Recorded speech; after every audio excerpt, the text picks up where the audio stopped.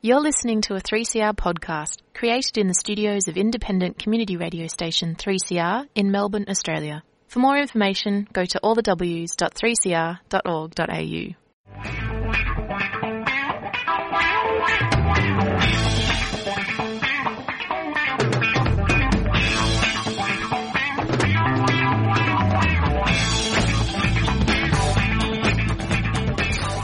It's 5 o'clock on Friday afternoon. My name's Jacob, here with you on community radio station 3CR, and this is a Friday Rave.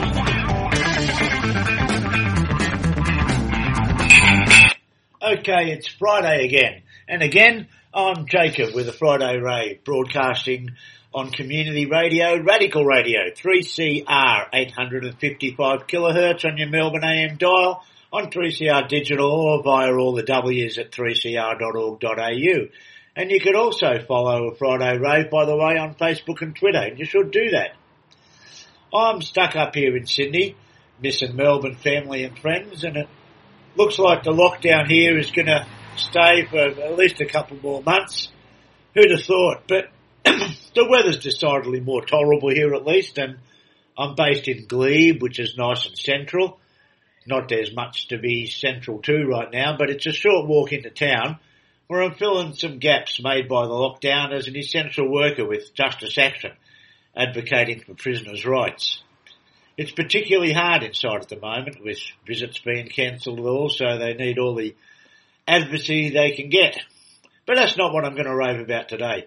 Today I'm going to talk about the military build-up that's going on in the region. Yep, the good old US of A, which everyone is happy about now, by the way, that they've got rid of Trump and a proper, professional, career politician in charge. The US is building up in the Asia-Pacific region in a show of strength in its, economic, financial, trade war, whatever you want to call it, against China. Now, I've said it before and I'll say it again. I don't believe there'll be a full-scale war between the US and China. Because even if they are the most belligerent mob of warmongers that have ever been on the planet, they know that a full-on war would be unprofitable. Nonetheless, they need to build up to one because, well, let's face it, this is what the Western economy is built around. The war, in many ways, is already going on. It's an economic war. And as Thomas Friedman put it in the New York Times almost a quarter of a century ago now, and I still remember being impressed that he put it so honestly. He wrote, and I'll quote, "For globalisation to work, America can't be afraid to act like the almighty superpower it is. The hidden hand of the market will never work without a hidden fist. McDonald's cannot flourish without McDonnell Douglas, the designer of the F-15. And a hidden fist that keeps the world safe for Silicon Valley's tech is called the US Army, Air Force, Navy and Marine Corps." Now, you can't put it much clearer than that. It's not that they need to invade, mind you, in order to keep their market safe. What they need to do is let their market and their suppliers know that they could, or even that they'd remove the chimera of protection they offer and let some other country invade, who's worse than them apparently. It's a protection racket.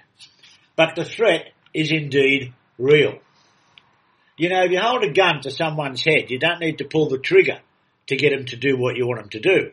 In fact, better if you don't. Dead people can't follow orders. Decimated countries can't add to your economy. So today, on the 76th anniversary of the dropping of the atomic bomb on Hiroshima, 6th of August, 1945, I'm going to have a look at the US's military build-up in the region. Now, first, potted and by no means complete history of how we got there. And it starts back in 1891 in Cuba, when Secretary of State James Blaine suggested that all of Central and South America would someday belong to the US. And he wrote, "That rich island, the key to the Gulf of Mexico, is, though in the hands of Spain, a part of the American commercial system. If ever ceasing to be Spanish, Cuba must necessarily become American and not fall under any other European domination." Now, I could do a whole history show about the first Cuban Revolutionary War at the end of the 19th century, but I won't. For now, what happened is that the abolition of slavery in Spain changed the whole economy of Cuba, and this led to a call for independence that took until 1889 to be realised. Now, when that was almost a fait accompli, the US, who had previously been trying to buy Cuba from Spain, suddenly became champions of the revolution and intervened, which led them to declare war on Spain, and incidentally establishing a beachhead in Guantanamo Bay. In case you haven't heard, they're still there. Now, while the congressional approval for military intervention on behalf of the Cuban Revolution included the amendment by anti-imperialists that the US does not occupy Cuba, but only stay as long as they need to oust Spain, it said nothing at all about either Puerto Rico or the Philippines. Or Guam. But now we'll leave Cuba, but note that the Spanish-American War ended with the signing of the Treaty of Paris, which saw Spain giving the US control of the Philippines, Guam and Puerto Rico for $20 million, and Cuba becoming a protectorate of the United States, as it stayed until it got its own independence in 1902. Of course, you could call it independence when its own constitution gave the US the right to intervene in it militarily and to control its finances and foreign relations. In effect, this was a de facto annexation, with all the privileges and none of the responsibility. Now, this method of financial and military control became the 20th century replacement for the old colonialist model used by the European powers, and it served the US well over the years.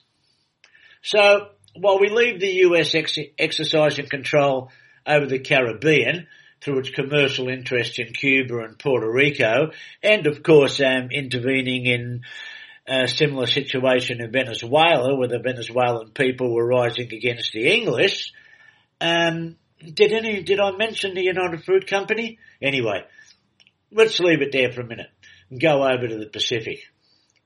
Firstly, Guam, because it's less complicated. President McKinley transferred Guam to the US Navy in 1898 to be permanently a naval base, which is more or less how it stayed ever since, other than for a brief period of Japanese occupation in World War II, but even then Japan was occupying the US military base rather than the island of Guam for its own sake. The Philippines, though, is a little more complicated. When the US took control of the Philippines from Spain, it was in the middle of its own struggle for independence. Strangely enough, the US didn't recognise the rights of the Filipinos as they did the Cubans, and that led to the American-Philippines War, which killed up to 1 million people and ended with the establishment of the US civil administration. Now, that continued until after the Japanese occupation of World War II, when they got their own independence. But, when they first occupied it, they established military bases at Subic Bay and Angeles City. And I first went to the Philippines in the 80s, actually, as part of the campaign protesting against these bases. As the US got power through their commercial colonisation, foreshadowing Friedman's hidden fist, President Roosevelt actually came out with what he called the big stick ideology: speak softly but carry a big stick. The US embarked on a military circumnavigation of the globe with its Great White Fleet. Now again, I said last week, and I'm going to stick by it, I intend to do a story on the Anzus Treaty next month, so I'll leave a lot about the Great White Fleet until then. But they travelled around Australia, the Philippines, Japan, China and Sri Lanka, them called Ceylon, on a goodwill tour. Now we now know that they went mapping ports and listing port assets of everywhere they went, drawing up invasion plans. But anyway, by the early 20th century, the US was well and truly entrenched militarily and commercially in the Asia Pacific, and things stayed that way until World War II. And I'm going to skip the Second World War because the basic history of that war is known pretty much by everyone, and it shows in itself to do it any kind of justice. But at the end of it all, the US dropped atomic bombs on Hiroshima and Nagasaki. after Japan had already begun to negotiate a peace deal with the Soviet Union. And that set the stage for the US military hegemony in the region, with bases in Guam, the Philippines, Japan, the Marshall Islands, and that projected and protected US commercial interests. Now, there wasn't a lot of time after those bombings, after the Second World War. We had, of course, the Korean War and the Vietnam War, which, while the US did not win, still served to entrench US militarism and commercial dominance in the region, with the sole exception of the country of Vietnam itself. Now, by the time these two wars were over, the US had added bases in Australia and New Zealand to its military portfolio. So, where are we now? 3CR Community Radio, 855 AM.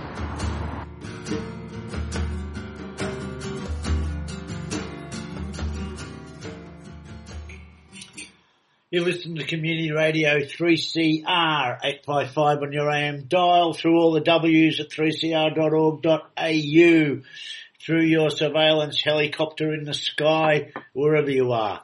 My name's Jacob with the Friday Rave. As listeners would be aware, the US, along with Australia, is currently engaged in a build-up aiming at stemming the commercial successes and aspirations of China. In particular, China is putting a lot of money into building what it calls its Belt Road Initiative, a trade route going all around the world with assets strategically placed to assist its trade. Now, rhetoric from the Australian government, not only about this but about China in general, is getting scarier and bloody scarier, as it appears that we may end up being the US proxy for a limited war or a limited confrontation with China that the US itself doesn't want to get into. And likewise, I think China is recognising this, and by recent statements that I spoke about last week, may be prepared to have a bit of a biffo with the US through us as its proxy, as long as there's an understanding that neither side will let it get out of hand. But in the commercial war, the one between the yuan and the dollar, the only two sides really, let's put aside all that bullshit about nationalism and recognise what it's about, what it's always been about, money.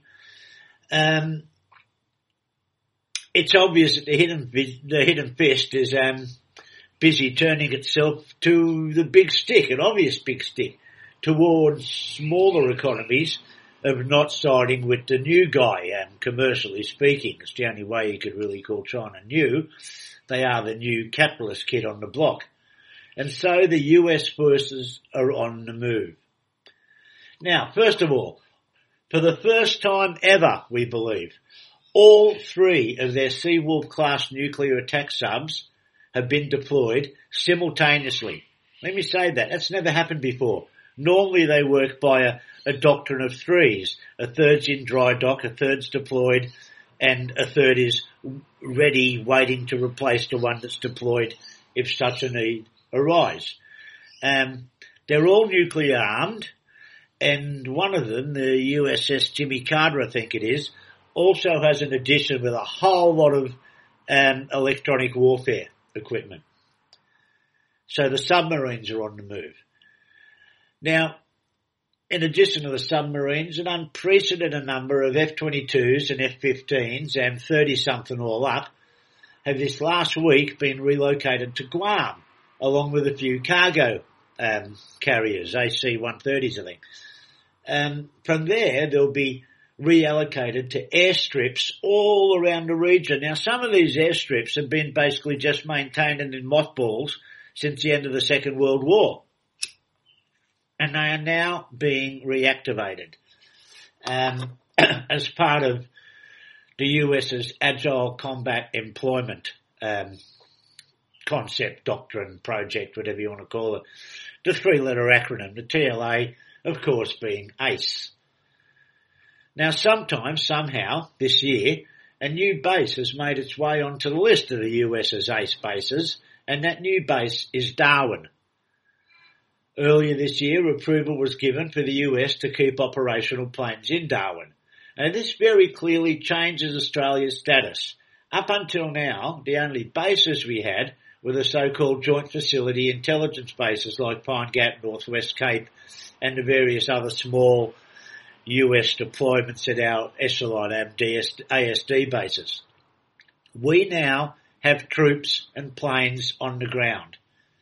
And these planes will obviously be carrying weapons. Look, I shouldn't say now, maybe they're not there yet, maybe they won't be there for another few days, but a week at most. And they're obviously carrying weapons. They're not going to leave planes parked in Darwin empty so that they need to go back to Guam to load shit up, are they? Now finally, well, as far as Australia's concerned, we have Pine Gap, where as I speak, and for the last couple of months, at least five, possibly 6, new satellite dishes and radomes are being hurriedly installed. Work is going on at a cracking pace from the little we can see by the contractors moving in and out of town. So what's that about? Well, they're all going to be aiming north. We know that much. Meanwhile, mustn't forget Japan in Okinawa, US troop numbers are rising. And just as an aside, though it shouldn't be an aside, a US Marine was arrested yesterday for raping a local woman. Okinawa is rife with COVID, and that's the case with US bases all over the world, including in Darwin, where at least 2 US soldiers are known to be COVID positive and isolated in the Johnson barracks.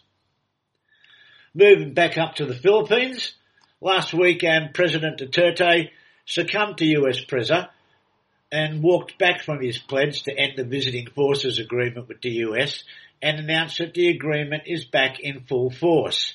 He did this during a visit by the new Secretary of Defense, US Secretary of Defense, Lloyd Austin. Now, during Austin's tour of the region, he called on US allies in the region to, quote, force a new regional order. And he said that the US had, and I'll quote here, use every military and non-military tool in our toolbox, in lockstep with our allies and partners. Integrated deterrence is about using existing capabilities and building new ones and deploying them all in new and network ways. Before adding, all tailored to a region's security landscape and in growing partnership with our friends. Of course, it's almost like he said, terms and conditions apply.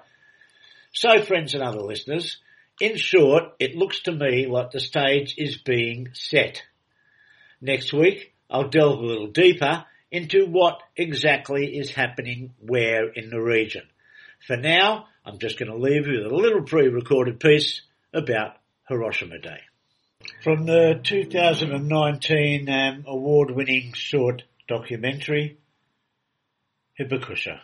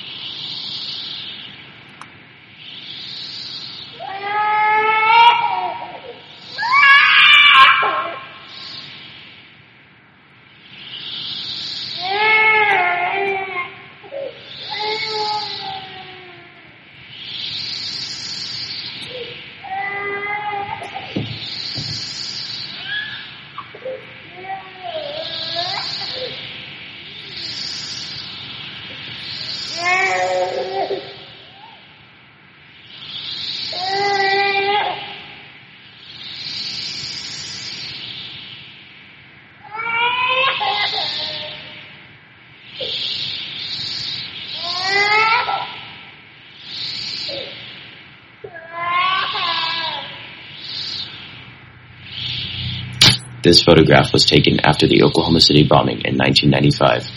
An Oklahoma City firefighter is seen holding a dying, bloody child who was caught in the bombing. 50 years before, this photograph was taken after the bombing of Nagasaki in 1945. A Nagasaki relief worker is seen holding a dying, bloody child who was caught in the bombing. The photograph on the left was used to demonstrate the horrors of the bombing of innocent civilians and was published all over the world, especially in the United States. It won a Pulitzer Prize in 1996. The bomb used in the Oklahoma City bombing was the equivalent of over 5,000 pounds of TNT. The photograph on the right was barred from publication in almost all Allied countries in fear that it would hurt morale. It went unseen to the public for years.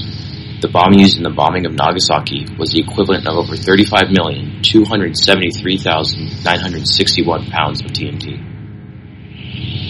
While the bombings of Hiroshima and Nagasaki led to Japan's surrender, which created peace and saved thousands of lives, we should not be allowed to forget what it cost to achieve this. We must look back and remember the price of peace. The people who survived the bombings were forever changed. They became the embodiment of the horrors of war. These survivors have their own name in Japan.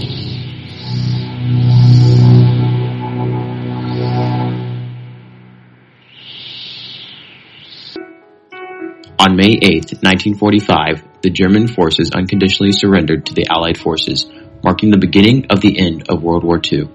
The powerful Japanese force was all that was left for the Allied forces to defeat. American citizens rallied behind this cause. Initially, the United States was planning on sending in ground troops to invade Japan and force them to surrender in that way. It was estimated that thousands of American lives would have been lost if that plan was executed. So, the United States began deciding on an alternative solution. Soon after the Germans surrendered, American Secretary of War Henry L. Stimson formed an interim committee to focus on developing nuclear weapons, a development they learned about from the Germans. This led to the expedition of the already existing Manhattan Project, which was the code name for the first successful development of nuclear weapons. Famed scientist Albert Einstein's mass energy equivalence was even used, as Einstein had written a letter to former President Franklin D. Roosevelt recommending the use of nuclear weapons, knowing that the Germans were trying to develop them as well. Development was located at the Los Alamos Laboratory in New Mexico. The development team was directed by J. Robert Oppenheimer, a theoretical physicist. Oppenheimer was the main designer of the bombs. The project culminated in an event which is considered by some people to be the greatest scientific advancement in weapons history.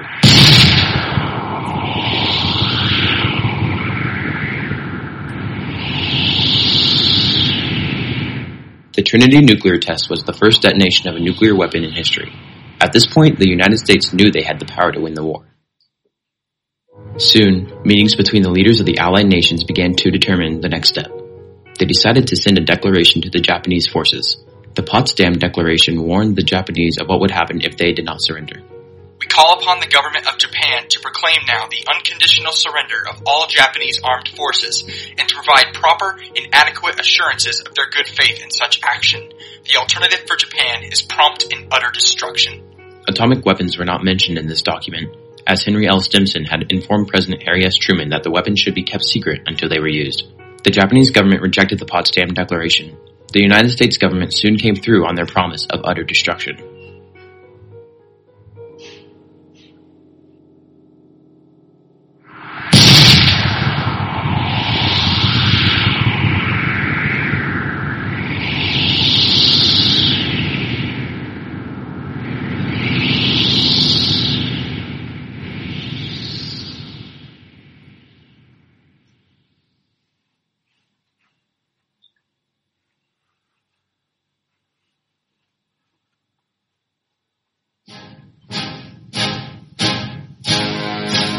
Crowds gather in front of the White House, awaiting the announcement of Japan's surrender from President Harry S. Truman. The United States had officially defeated the Japanese forces.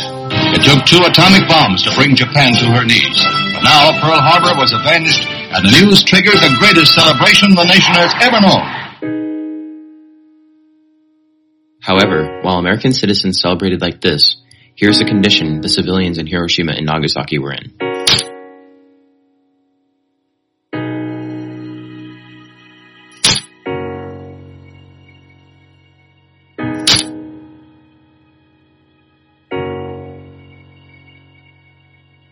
The destruction in both Hiroshima and Nagasaki was unimaginable. The scene was truly horrifying. This is what the average American in 1945 did not see. The average American most likely thought military targets were bombed. The average American only saw the destruction of a city. The average American did not see the destruction of its innocent civilians. Some of the most powerful images from the bombings came from military photographer Yosuke Yamahata, who was in Nagasaki at the time of the bombings.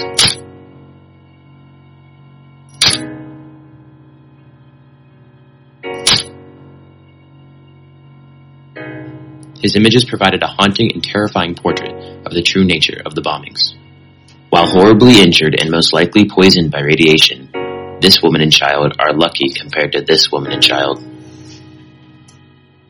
All of Yamahata's photographs and almost all footage of the destruction of Hiroshima and Nagasaki were seized by the United States government and were prohibited from publication. It was believed that they might directly or by inference disturb public tranquility.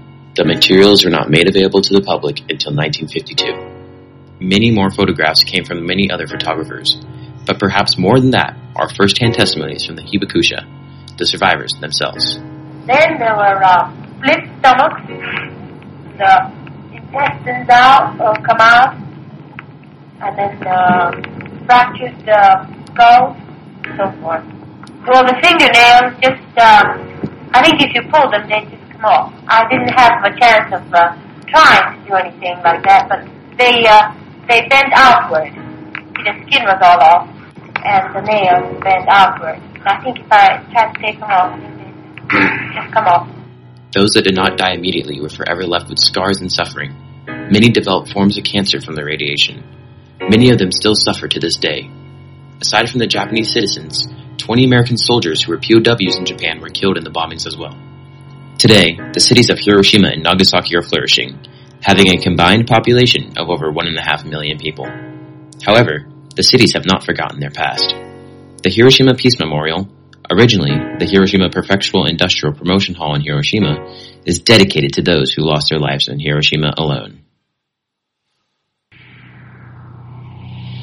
J. Robert Oppenheimer designed the bombs. He approved everything relating to the creation of the bombs. Albert Einstein had recommended the American use of nuclear weapons. His formula was instrumental to their creation. Oppenheimer and Einstein were quoted in later years as follows. If atomic bombs are to be added as new weapons to the arsenals of a warring world, or to the arsenals of nations preparing for war, then the time will come when mankind will curse the names of Los Alamos and of Hiroshima. I made one great mistake in my life when I signed the letter to President Roosevelt recommending that atomic bombs be made. If I had foreseen Hiroshima and Nagasaki, I would have torn up my formula in 1905.